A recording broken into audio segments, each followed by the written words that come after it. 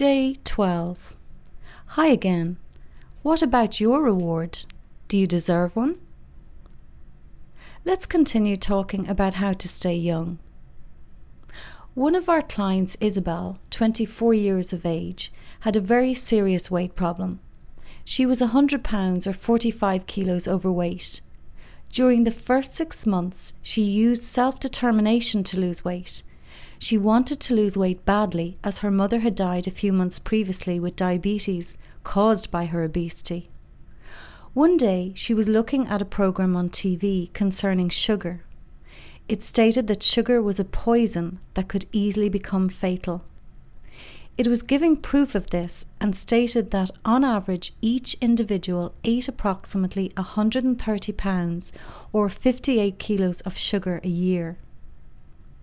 Diseases caused by sugar were terrifying, and at the top of the list was diabetes, with its many complications, poor brain circulation with paralysis, poor heart circulation, coronary problems, gangrene, resulting in amputation. Her mother had to have 2 amputations before she died. Soon after the program had finished and her husband had left the room, she went into the kitchen. Making sure she was alone and that no one would interrupt her, she made a piece of toast which she covered with strawberry jam. Never before had she done that. Here's how she explained what had gone through her head. She said before the show she didn't even think of the sugar in her diet. She felt her diet was going well and she was very happy, but during the show she was repeating to herself all the time, "Sugar isn't good for me.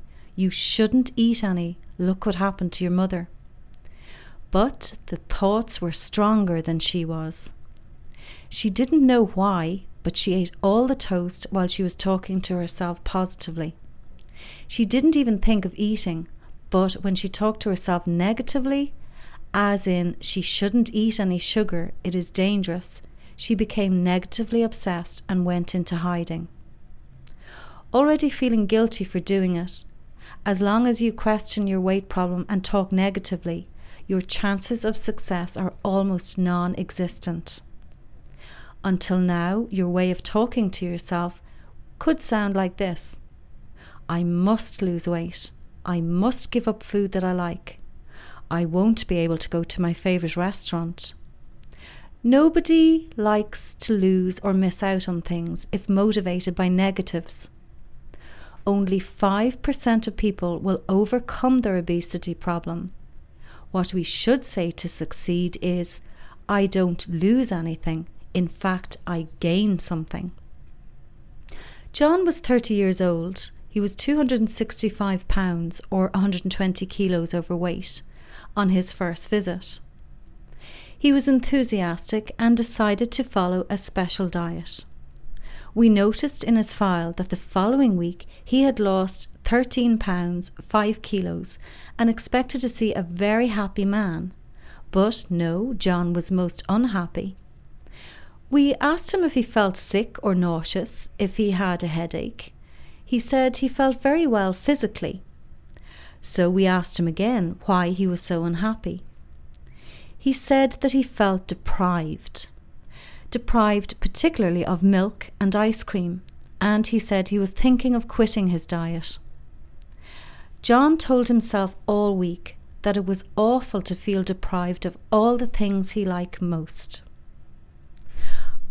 Are you feeling deprived of energy? Are you feeling deprived of self-confidence and self-esteem? Are you deprived of wearing the clothes you want to be able to wear? Are you deprived of health, personal satisfaction? While John was speaking and concentrating on the deprivations of the food that he imposed on himself, he was not asking himself the right questions.